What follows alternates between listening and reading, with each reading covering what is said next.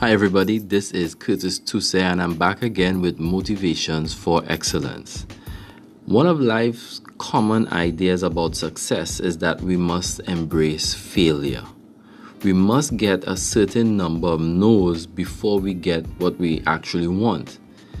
I agree, but sometimes we make a downward adjustment in our expectations, hoping to increase the likelihood of actually getting that yes that we so desire. But if we are devaluing our requests or making that downward adjustment, are we really winning when we actually get the yes? I've learned that life is just a constant negotiation, and that's what this podcast episode is about. It's about life and negotiations.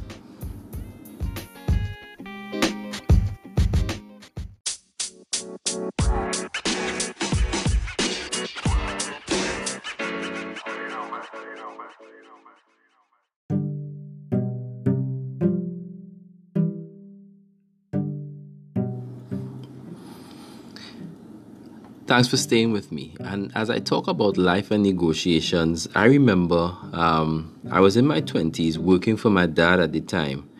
And, I've been kind of priming myself up to have a difficult conversation about a raise. I thought long and hard about what I would say and how I would justify everything that I was going to ask for. And the day eventually came when we would actually sit and discuss the raise. I made my request, and he just quickly said, "Okay." I was stunned. Okay? I didn't need to justify anything or, use any of those scenarios that I had planned out in my head. It was just a quick and easy okay.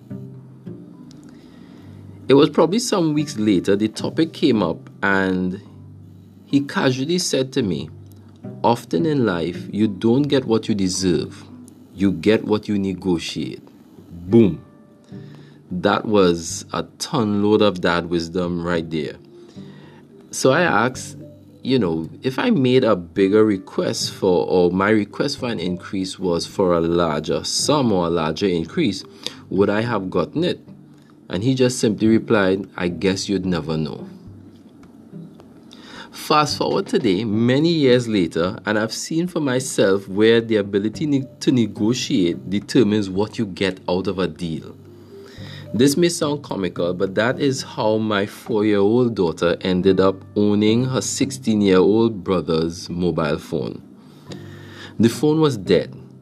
More than dead, it was gone to that place where electronics go to await, their final rites. It had been neglected and relegated to some corner of the house for months when she found it. She inquired as to, whose phone is this? Can I have it? Whatever. And her brother explained that, it was his, but it wasn't working. All of which was true because it was a touchscreen phone. The screen was cracked. And, it was almost a waste. And the phone wasn't even powering on. She made her bid. She asked, "If I get it to work, can I have it?" And he said yes. The next day, she turned the phone on. It powered on, and she was overcome with joy. Her brother, not so much so. I laugh now, even just seeing her picking up the phone and playing with it. Of course, there's no SIM card in it, and she can't do much with it, but she negotiated her way to a deal, and I insist that her brother honor the agreement. For me, my children are sources of inspiration. I see how unashamed they are in demanding what they think they deserve. And that right there is how I think we should all be negotiating with life. Every day seeking to get the best deal for ourselves, the best deal for our families, and the best deal for our businesses. Sometimes it requires being absolutely absurd with our requests. But it only seems absurd until you negotiate and succeed. Then you realize there was probably more that you could have gotten out of the negotiation.